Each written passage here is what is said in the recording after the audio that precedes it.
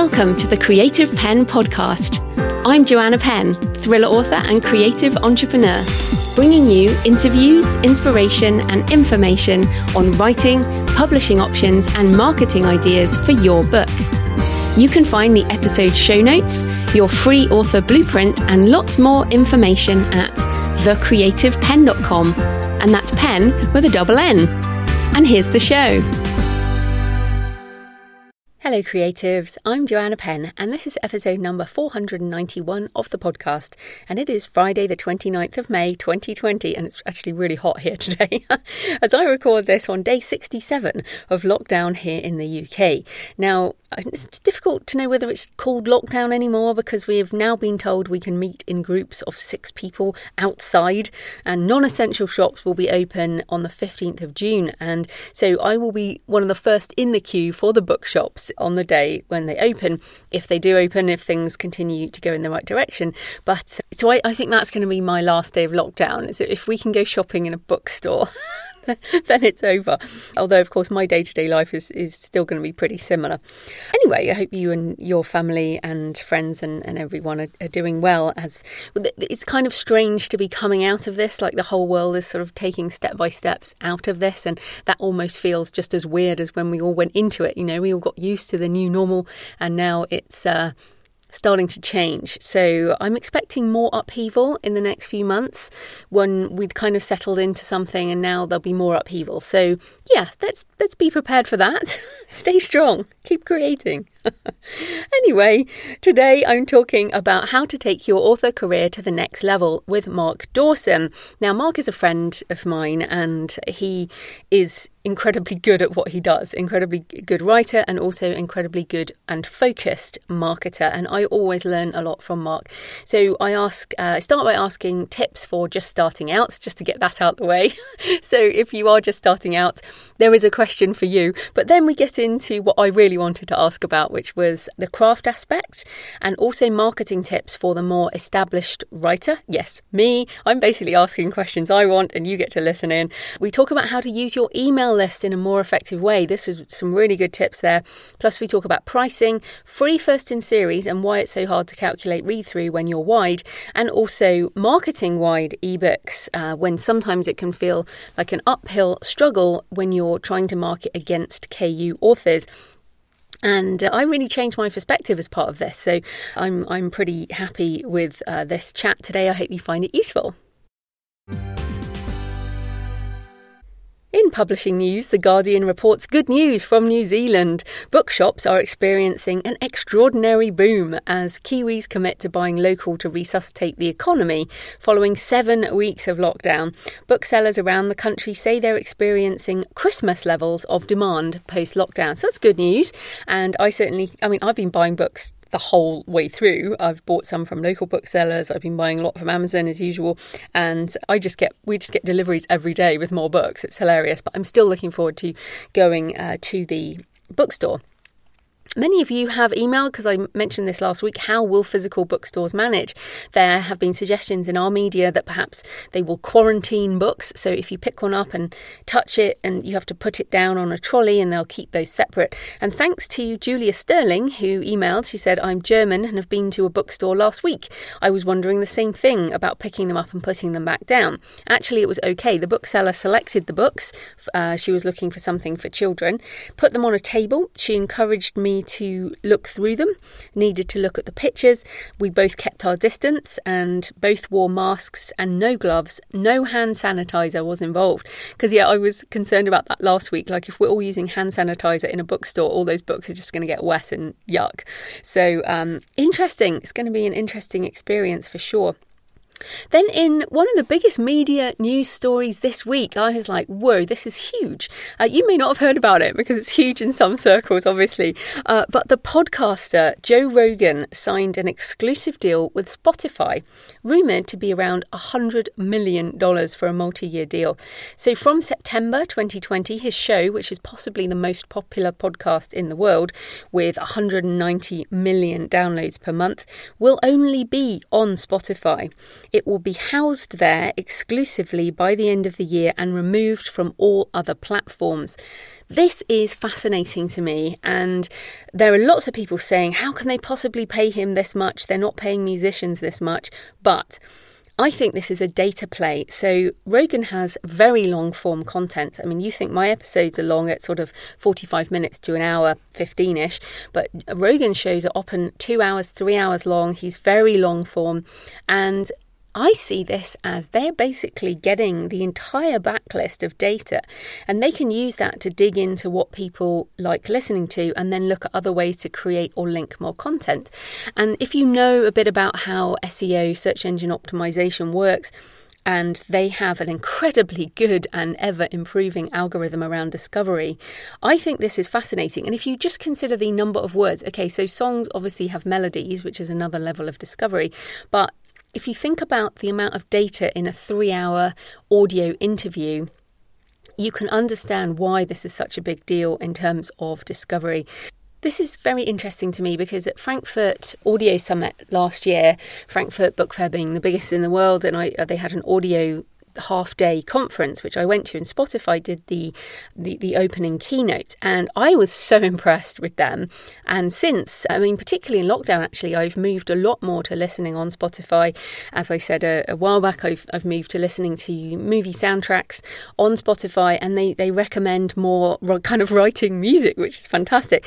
And the podcasts are on Spotify. Maybe you're even listening to this on Spotify right now, and Books and Travel is also on Spotify, and I was so impressed with that.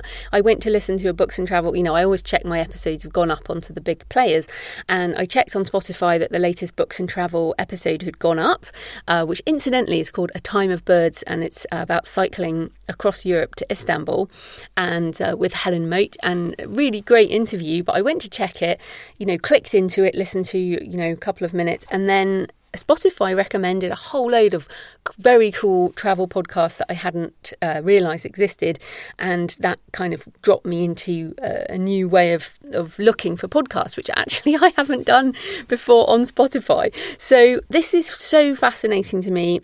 Their algorithms are streets ahead as far as I can see in terms of discoverability. And in fact, my husband has just moved from Apple Music to Spotify as well because of the discoverability. So this Joe Rogan play could be the first move in what is quite an aggressive move into podcasting. And I am going to investigate audiobooks on Spotify because they do have some audiobooks, but I would love to get more on there.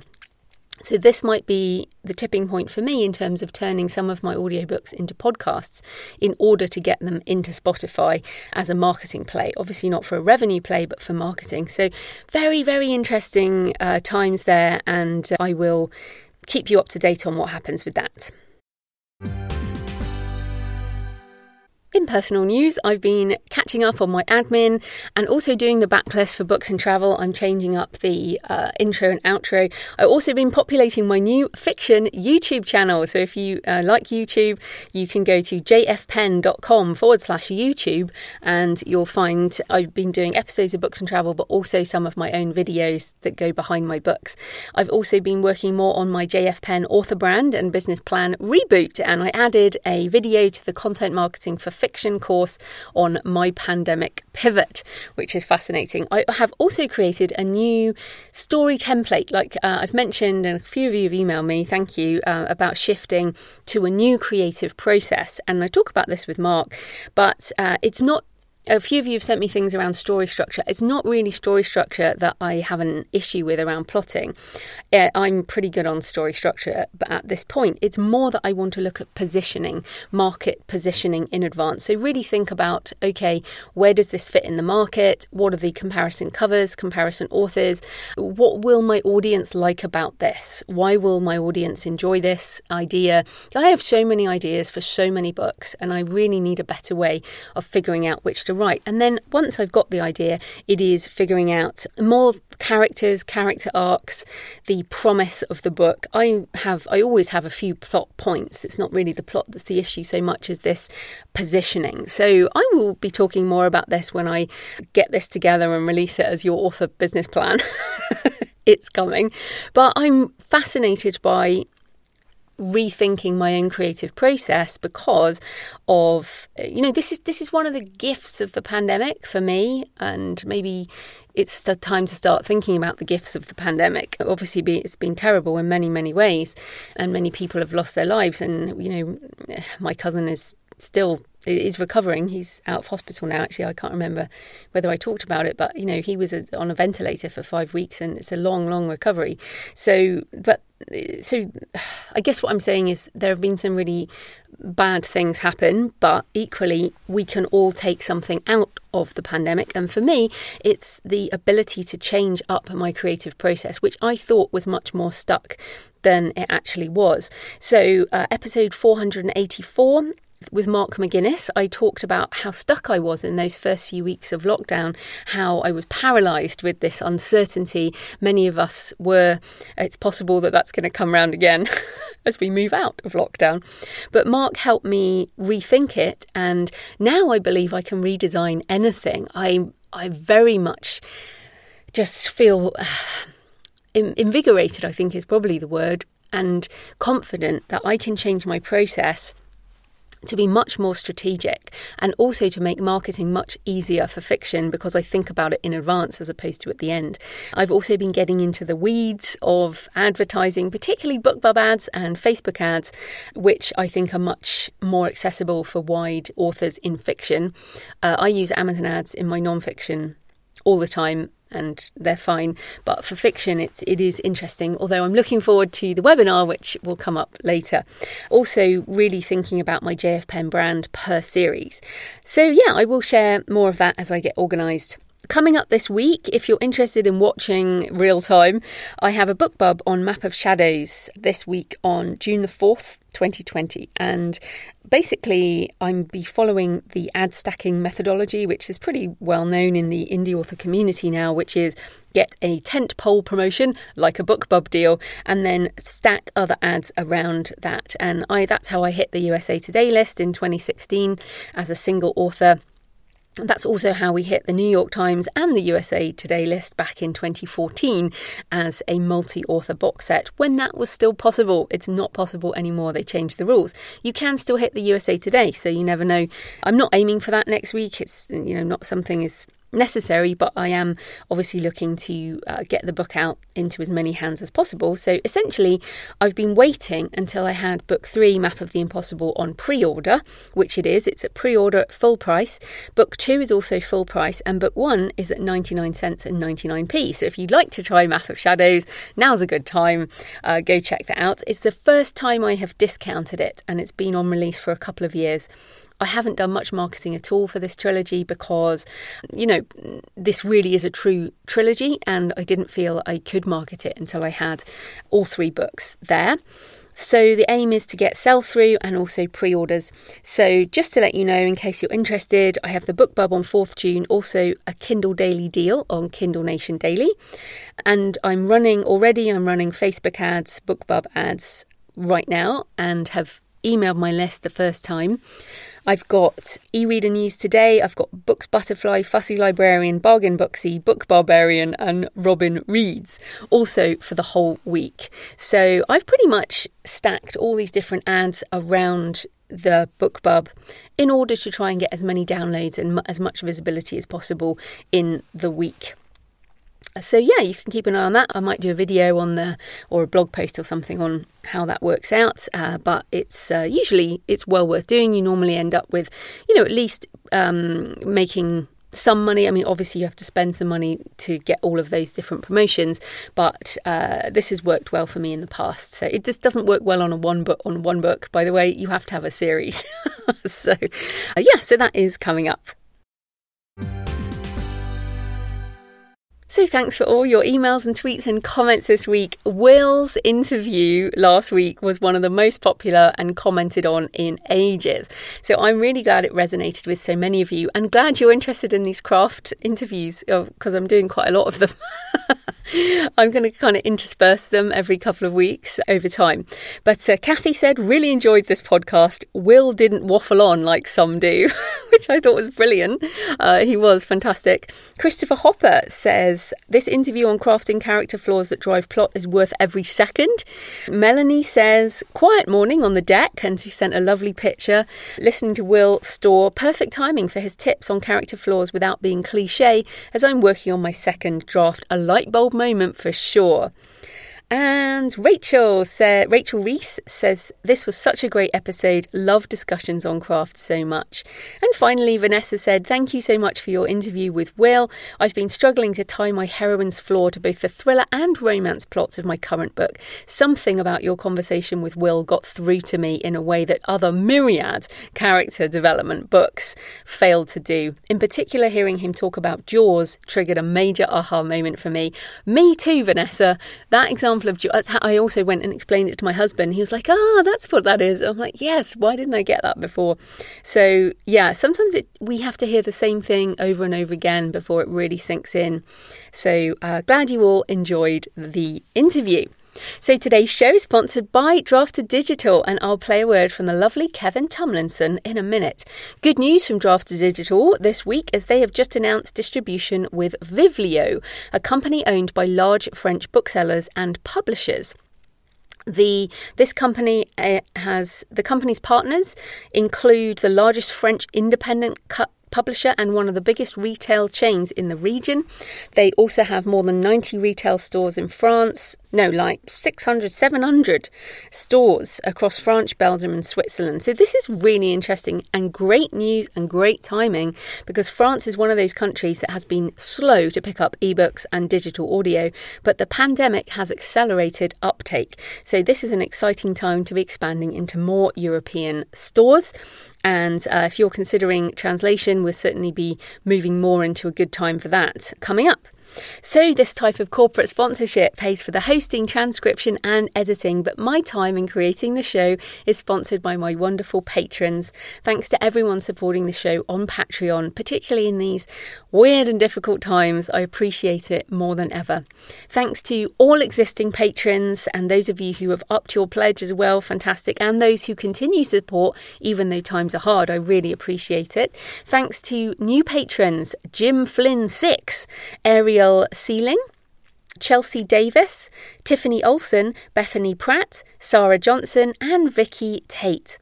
I really do appreciate your support on Patreon. It demonstrates you find the show useful and want it to continue. You can support the show for just a couple of dollars a month or a couple of coffees a month if you're feeling generous, and you get the extra Q&A audio, which I do every month. So sign up at patreon.com, patreon.com/The Creative Pen. So here's a word from Kevin from Drafted Digital, and then we'll get into the interview. Hey, this is Kevin Tomlinson from Drafted Digital. So we love helping authors build and grow their author careers. That's why we started our monthly free webinar series, Drafted Digital Ask Us Anything. Each month, 3 D2D experts answer your questions live and offer what we know about the indie author business. And don't worry if you can't make it at the time. We record each webinar and make it live via YouTube and Facebook, as well as on our blog. And as an added perk, each month we open up the lines for authors to schedule a free one-on-one author consultation with someone on our team. Slots are limited, so this is only open to the live attendees, but we'll do our best to chat with you and answer your burning questions, so tune in. RSVP for the next Ask Us Anything when you go to drafteddigital.com/live. That's digital.com/live. Mark Dawson is the award-winning, internationally best-selling author of the John Milton thriller series with over 1 million books sold, as well as many other books. He runs training courses for authors at Self-Publishing Formula, and he's also the co-host of The Self-Publishing Show. Welcome back, Mark. Hello, Joe. Good to be back. Was this the 4th time? Oh, I don't even know. You're just a regular. So that was actually my first question. Let's assume it's been a year. What is new with you? I mean, obviously we did a live show, and I also wondered any comment on the impact of the coronavirus pandemic.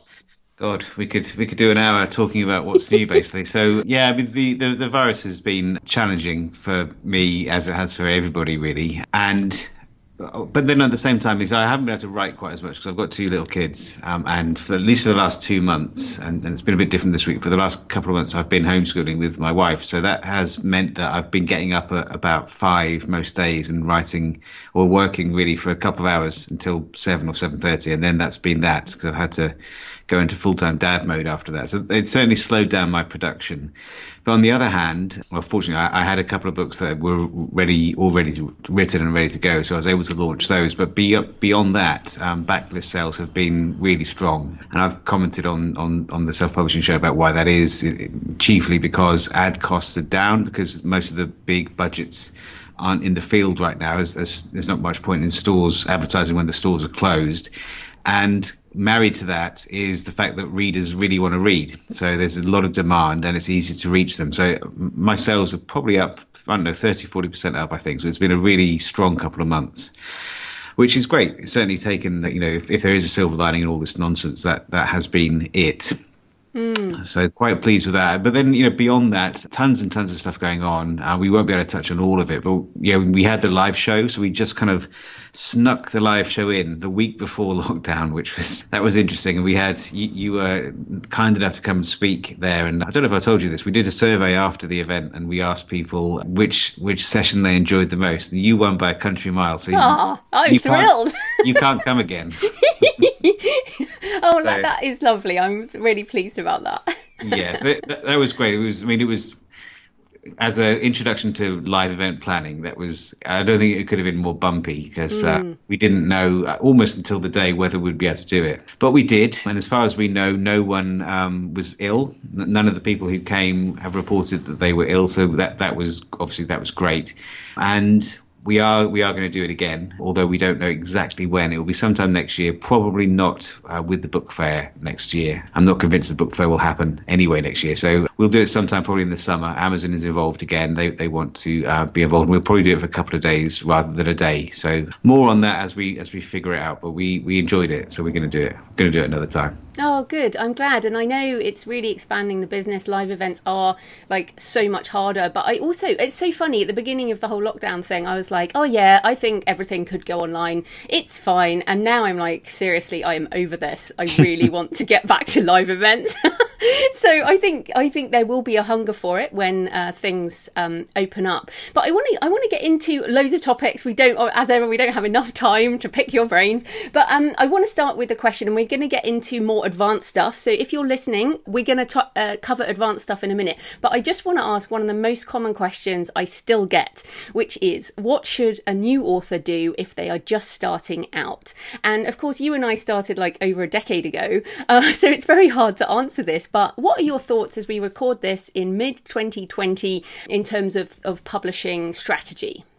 So there's some basic things that you have to get right these days. So when I started, it was possible, and I proved this because it's exactly what I did, to have fairly shonky covers on your books and get those up there, and then you would still sell because you were able to undercut the competition when it came to price and things like that. And there was much less competition in the Kindle store and on all the other stores as well when we started. That's definitely not the case now. You have to. I think one of the kind of the main things I would suggest is that anyone who wants to do this in a way that's more than just a hobby, or even if you just want to reach more readers, and of course that should be what we're all aiming for, is to get our books in front of readers. You need to be able to hook them with a very professional product. So you do need a pro cover now. That doesn't mean you have to spend hundreds and hundreds of dollars on the cover, but it does need to look professional. Your blurb has to be tight. You can't have typos. You need a few reviews, and the book itself, it needs to be well formatted. And fortunately, it's a lot easier to do most of those things these days than it was when we started, with things like Vellum making it easy to format. But you kind of have to do that. I think that's a minimum requirement. And then once you have your book, your product ready to sell, every time we speak, I move more towards the position that advertising now is not really a luxury. I think it is now a necessity. You have to be able to do at least some advertising, and that could be on Amazon, it could be on Facebook, it could be on BookBub or other avenues that are increasingly available. But you have to do something in order to give your book the chance to rise above all the other books that it's competing with. I think it's something like 8 million books on the US Kindle store now. So most of those books are just kind of floating around, but you need to be able to do something to get your book visible to people who are looking for that kind of book. And although you have to pay for that because it's not free to advertise, it doesn't have to be terribly expensive, and the options available are multiplying and becoming easier all the time. I agree with that. And it's funny because actually what you've just talked about is a checklist for people who are not just starting out as well.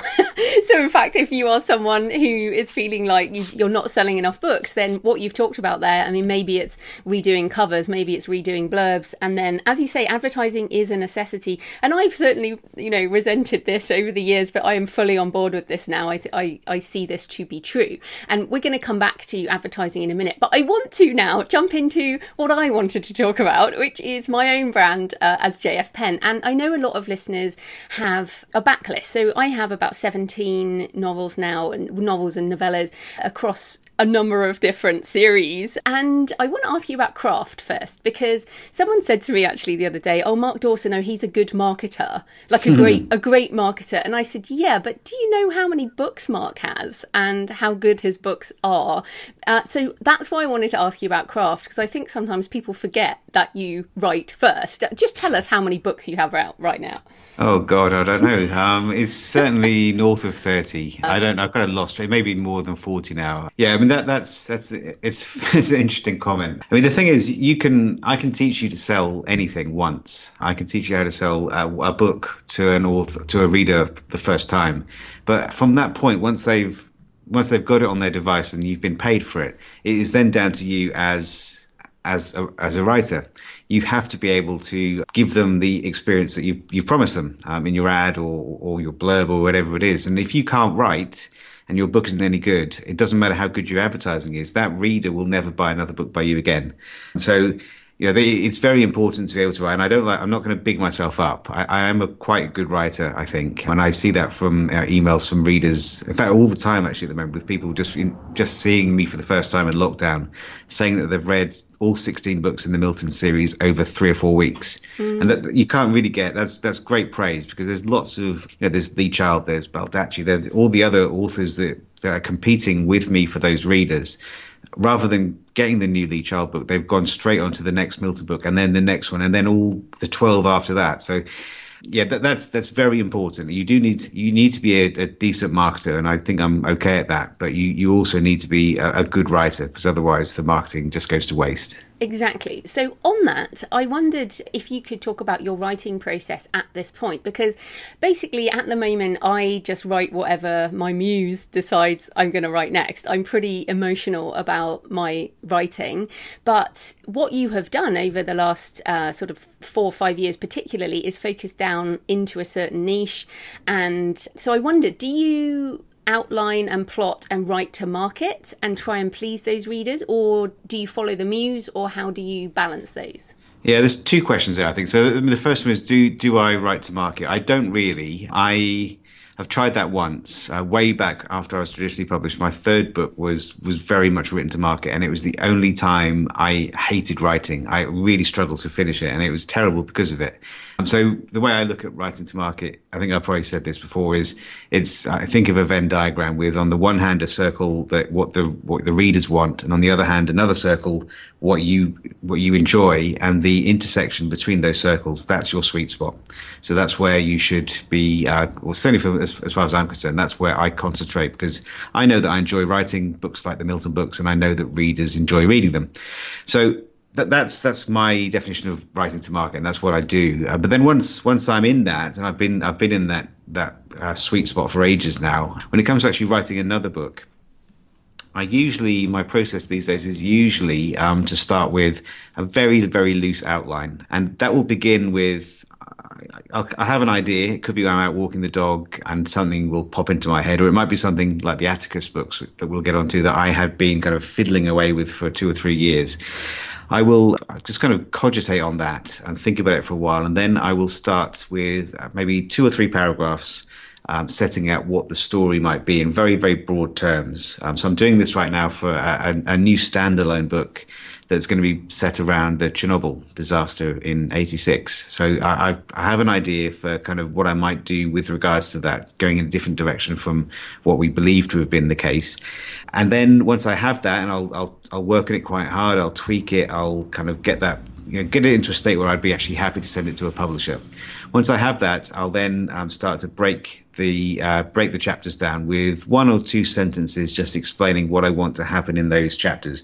It's not prescriptive, and things will change. They always change, often quite radically, once I start writing. But I just want to kind of plot out the beginning, the waypoints I want to hit along the story, and then usually I'll have an idea what the ending is. And then once I have that, and by the time I've finished it, the one I've just done is about 3 or 4 pages long. I'll then open up Scrivener. I will look at the chapters. I'll kind of set out by way of parts and then chapters. I'll slot those 1 sentence or 2 sentence beats in, and then I'll usually pick something. It doesn't necessarily have to be at the start of the book. It could be some dialogue in the middle, and then I'll just start to write, and then we see where we go. But that's that kind of structure, fairly loose, but with some indications as to where I want it to go. That's been the way I've written for probably the last 5 years or so. Are you using dictation at all? Yeah, now and again. I do. If I'm doing kind of a first draft, I will sometimes dictate. I mean, I have a standing desk where I am at the moment, and I will just open Dragon and start to go. And I do find that's a pretty good way to get a lot of content down early on. So I can, I aim for 2,000 to 3,000 words a day, but with dictation, I can do 2,000 to 3,000 words in an hour.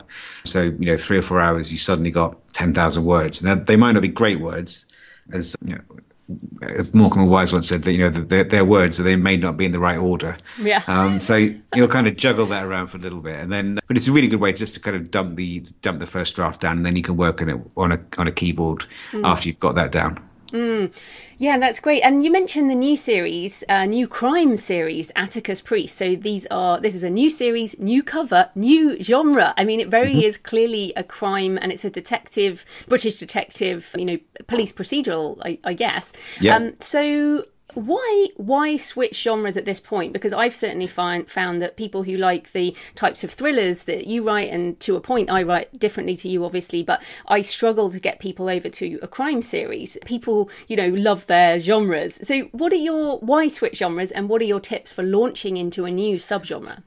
I think for me, there's lots of reasons why I wanted to do that. In terms of switching genres, it's a kind of a half step to one side. There's quite a lot of overlap between the Milton books and the Atticus books. The difference is, it's all about problem solving. So Milton is kind of like a detective, but the way that he solves his problems is slightly more uncompromising than the way that Atticus does it. Atticus is more cerebral. He's more Sherlock Holmes, whereas Milton is, he's I suppose more Jack Reacher. But there are problems to be solved and that kind of stuff in both of the books. So I knew that there would be a fairly decent crossover in my audience, and that has proven to be the case. So Atticus has launched really successfully. Why did I want to do it?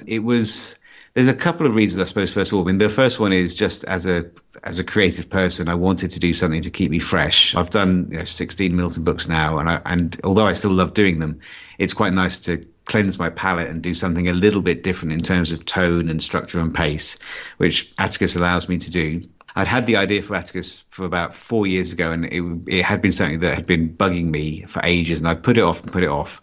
And in the end, I decided that I was going to do it. And the reason I did decide is kind of the other reason why this has been on my mind that I wanted to do it is because I've seen the success of friends like Louise Ross. LJ Ross is just a phenomenon when it comes to the success of her Ryan books. And then also writers like Barry Hutchinson writing his J.D. Kirk has done incredibly well with the first 5 of his Scottish police procedural books as well. So it's a really, especially in the UK, it's a very, very hungry and lucrative market. This is a very hot genre right now. And it just felt like the right time for me to dip my toe in there and see how that went for me as well. No, interesting. And you've only got one out right now, is that correct?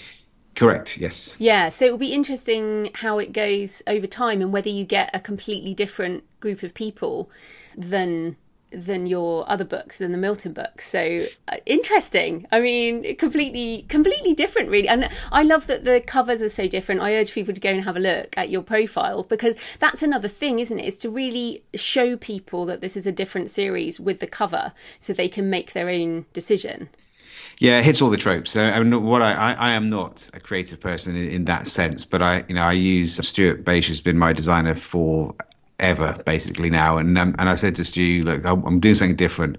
He doesn't need instruction. He's so good. He just goes away, looks at what is selling, looks at the successful books that are selling in that genre, and then creates something that hits all those marks. So I've never been of the school that would suggest that you need to stand out with an original cover, because that it can work, but I think those are fairly unusual to get successful covers that go outside of the tropes. I'm very happy for the cover to tell the reader, without them having to think too much, what it is they're going to get. And it just makes it easier to move that mouse across to the buy button.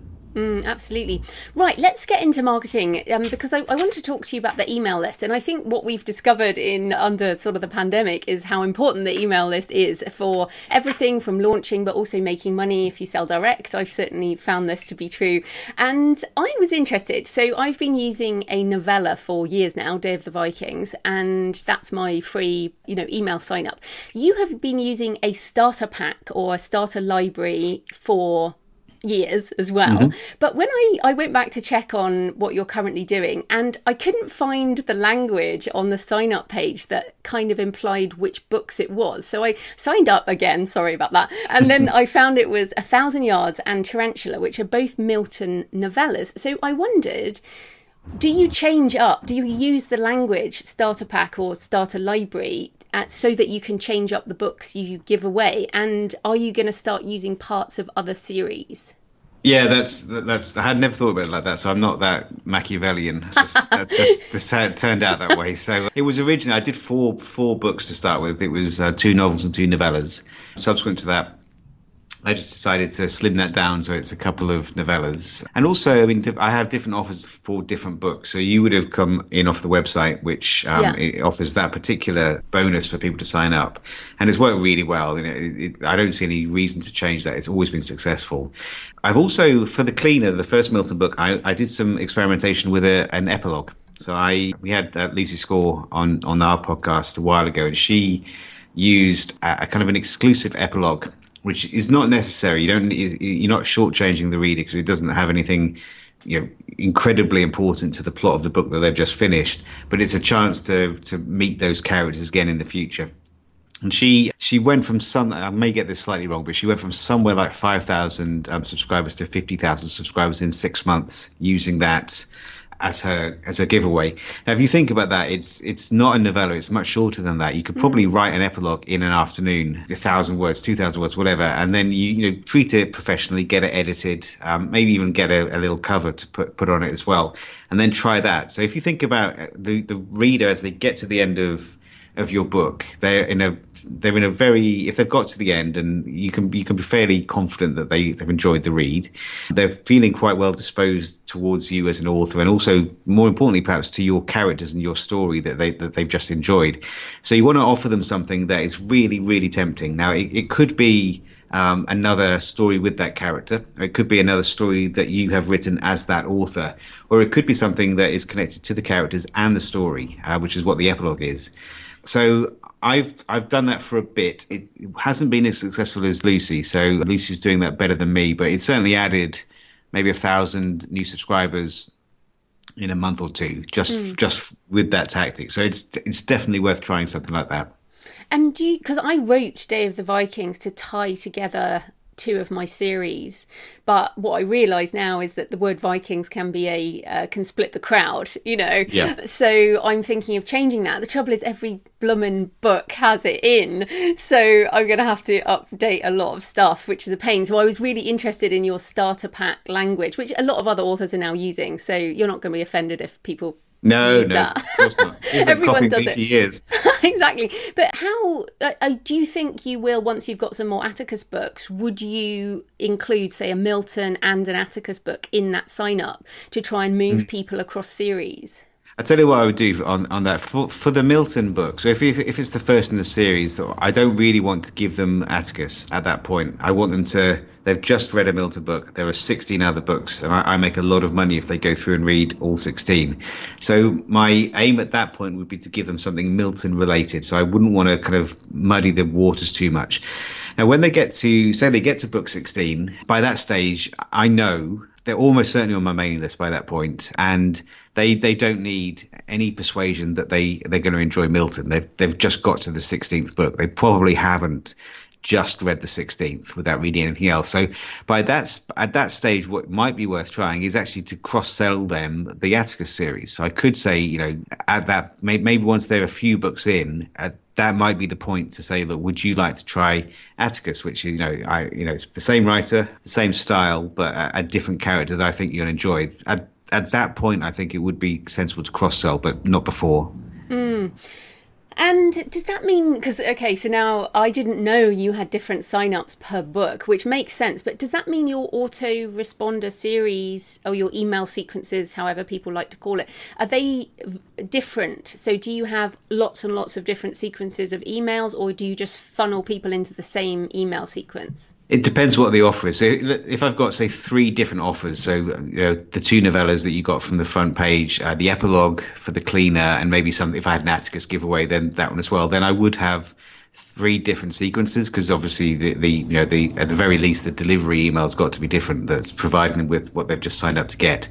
But you can run. It doesn't necessarily matter if say you're giving away the novella for the first 10 books and off your website. The source doesn't matter too much. You can just put them all into that one flow. But things would change up if you then start to introduce different offers that need different sequences. But I think for me, I've got maybe 3 or 4 different ones that run at the same time. No, that's definitely something I need to do. I was thinking about that as like, okay, because it's funny, isn't it? As you progress through your career, time just flies by, and you suddenly realise that, like, I've realised I've had the same offer for a number of years. And when I first introduced it, my list went from 4,000 to 15,000 or whatever quite quickly, and then the offer, I don't know whether it gets stagnant or it just doesn't have the same effect anymore. Probably around then you started offering starter packs, and then everyone started offering more books. But I wonder, I know you've told people before, so people can start. I think the epilogue idea is a great idea. And for non-fiction, just so people listening, I still use my free author blueprint, and you have free stuff on self-publishing formula as well, don't you? Yeah. We do, yeah. Yeah, so I just urge people, actually, look, none of us have any issues with people signing up to our lists, and you're welcome to unsubscribe later on, but just to see what other people are doing, that's fine, isn't it? Yeah, it's not just fine, it's really good advice. I do that all the time. So, I subscribe to Lucy Score's web email because I want to see what she was doing. And I'll do that all the time. If I see an interesting author who suddenly is doing something that I think is quite cool, then I will sign up, I'll subscribe, I'll look at what they do, and I'll try and work out a tweak that maybe will improve it a little bit for me, or may make it something that is more natural for me to do. So you can always learn. I'm learning all the time from everybody. Well, and that's another question I have, because I also learning all the time like you, and I end up with lots of notes everywhere, and I've tried Evernote, just doesn't work for me. I've started a kind of massive Scrivener file with everything. How do you track everything you're doing per book? I have an eidetic memory. No, I don't. I don't. I use Trello, actually. So we have Trello we use for, now and again we'll use it for projects at SPF. I'll have a kind of a Trello board with, in theory, it should work. You have a kind of things to do that day or morning, or even like kind of the 5 things you want to do that day. Then if you get through those 5 things to do in the afternoon, maybe things to do in the evening, maybe things to do next week, and I'll kind of slide those things around and do it that way, because I'll often I'll have ideas when I'm walking the dog. That's always been the place I get my best ideas, and I'll just take the phone out and open Trello up and just note down, I want to, maybe I've listened to your podcast and you've said something that makes me think, yep, I need to do that, and I'll then note down on Trello, and I'll get back and I'll get to it when I get back to the office. So yeah. Horses for courses really depends. Evernote's never worked for me. Trello works quite well. So Yeah, exactly. And people listening, you just have to find your own way. There's certainly no single tool that works for everyone. Okay, let's get into advertising. Because I publish wide, as you know, many authors do. And I've certainly, and I've had a lot more sort of positive things happening with BookBub ads recently. But coming back to Amazon ads for fiction, because again, non-fiction, our Amazon ads are great. They're fine because it's easy. But with fiction, I feel like with wide ebooks, we're competing against KU authors, and it's extremely hard because KU readers are so used to basically getting books for free that you might have a price of $6.99 on a book, but they don't have to pay $6.99. Whereas if I have a $6.99 price, they would have to pay $6.99. So it's really hard to compete if you're wide with on Amazon.com particularly. So what are your recommendations for sort of Amazon ads versus other paid ads for authors who publish wide? So it is more difficult, but it's not for the reasons I think you suspect. If you've got to look at Amazon and think about it almost as two different stores. So you've got people who are not in KU and people who are in KU. Or if you could even go a bit further, you could say people who are in KU or in Prime Reading, if your book's in Prime Reading, or people who only buy a la carte, so they only buy that $6.99, as you say. Now, the good news is both of those stores are gigantic. So the paid store is huge. And KU is bigger than all of the other stores combined. So there are two very, very big and distinct marketplaces on Amazon. Now, the benefit if you are in KU is if you're running ads on Amazon, you're effectively getting twice as much bang for your buck. Because I can either sell a book to someone who only buys because they're not in a subscription program, or I can get those reads from people who see it and want to read it by way of their subscription. So for me, therefore, I can then afford to be my budget can be a little higher than would be the case if I only had half of that market to go after. But that half of the market, the a la carte side, is gigantic, and people are still buying thousands and thousands and thousands of books every day through that part of the Amazon ecosystem. So you still have to. I think it's still necessary to advertise on Amazon, and increasingly so. But you just need to be a little bit more savvy when it comes to the amount that you're prepared to bid, making sure that your ads are super relevant so that you have a better chance of winning the auction, making sure that if you get copy that it's on point, that your covers are good, that the ads are professional, the whole thing looks great. And then when you get people over to they click and they go to your detail page where your book is being sold, then there's no reason there for them to decide that actually they don't want to buy the book that they've just clicked on. So you will see that there'll be authors in all of our genres. I know in my genre, L.T. Ryan from the US is spending an enormous amount of money because he's everywhere. I've seen those ads, yeah. Yeah, there are a few authors who do that, and they're spending tens of thousands of dollars every month on those ads. Now, I probably could compete with them if I wanted to, but I would rather... I'm still spending a lot on those ads, but I would rather be slightly more of a sniper than that's kind of a blunderbuss approach. He's everywhere and not necessarily being particularly granular in how he's targeting his ads. I'm sure that's working for him because he's selling a lot of books and therefore he's spending a lot. But I think you don't need to have that enormous budget. You can be much more granular and targeted and just try to get those very relevant clicks rather than trying to get everyone to click and then not necessarily buy when they get to the detail page.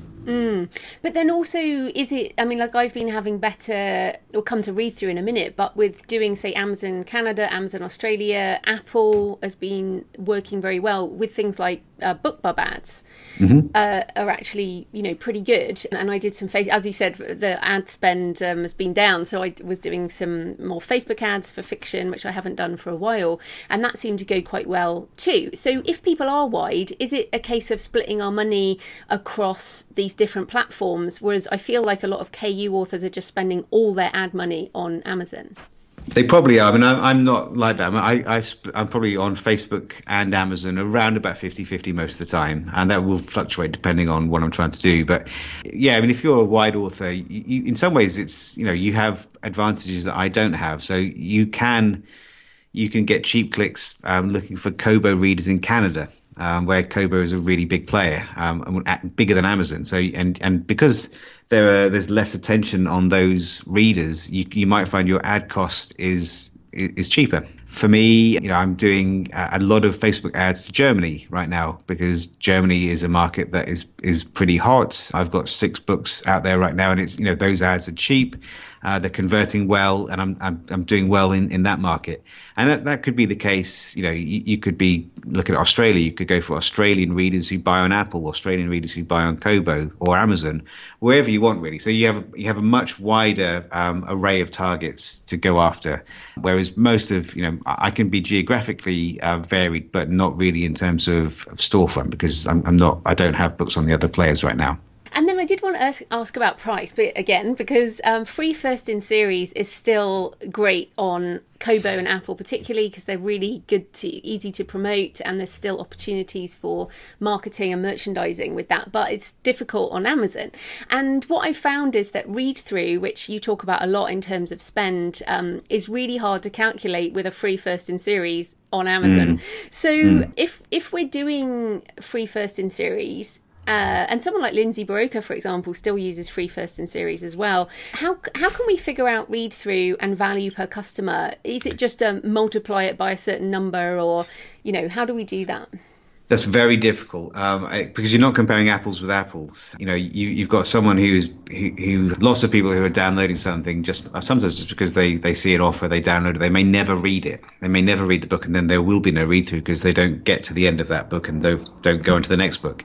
What I would do, there probably is a mathematical formula you could use to try and estimate what the read through is, but I'm not nearly clever enough to work that out. So not me.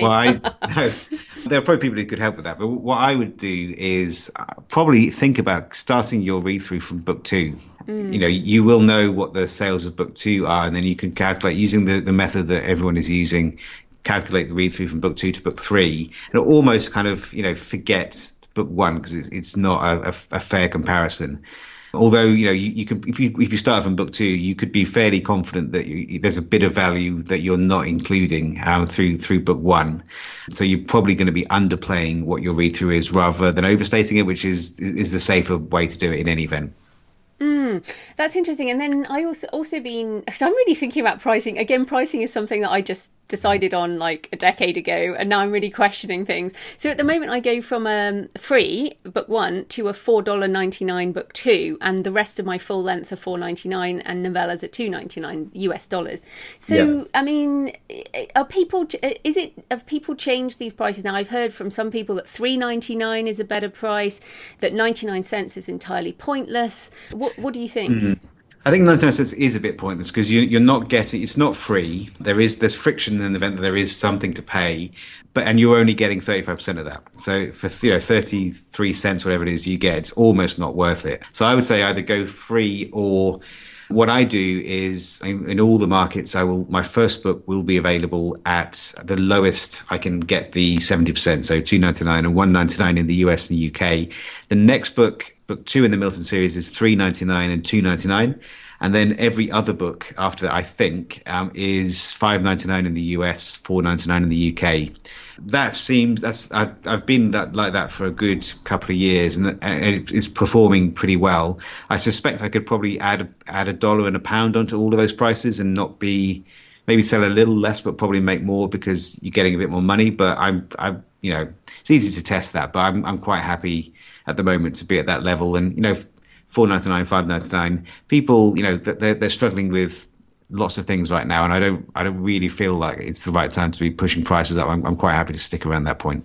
That's great. And everyone listening, I really hope that you can tell from our conversation that you don't stop where you are. You're always changing things and trying things out, and what Mark's been talking about is exactly right. And I'm really thinking about this stuff after over a decade of doing this. I'm like, okay, I really need to revisit it. So this has been super helpful. Another really helpful thing in a segue is that we have a webinar coming up. But this time, we've done lots of webinars over the years, and they're all been great. But this time, you have a special guest presenter.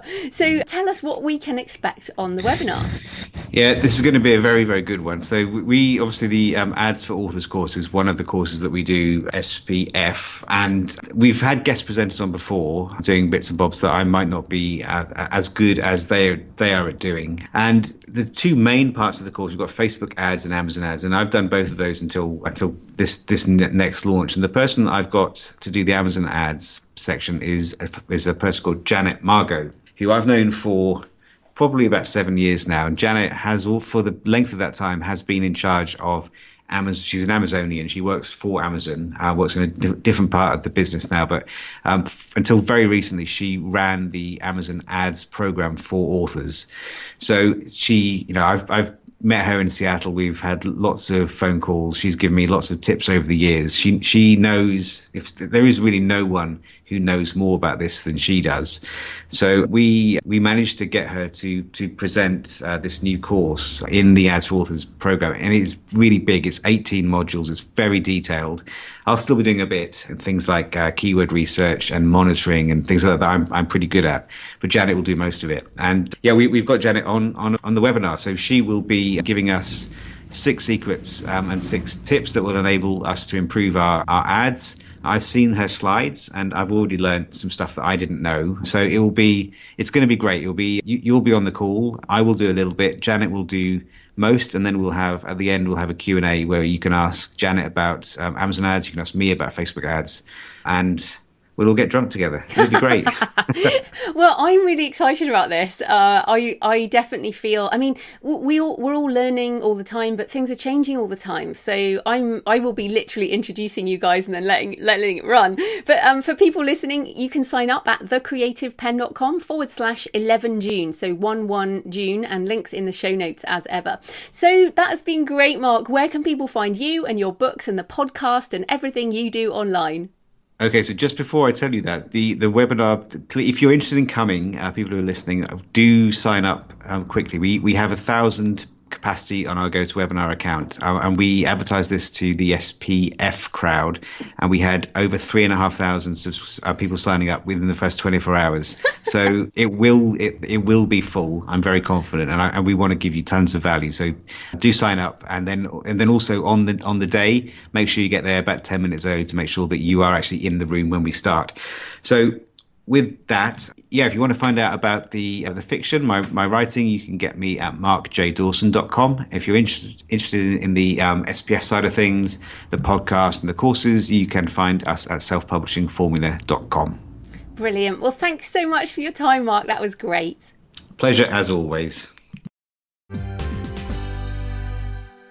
So I hope you found the interview with Mark useful. I certainly did. And one of the most important things, I think, is stop thinking about how you are disadvantaged in some way. So if you're trying to use Amazon ads for fiction and you're not in KU and it all seems too hard, consider how you have an advantage. So for me, this was realising that if I use BookBub ads and Facebook ads, they are a lot cheaper than Amazon ads per click.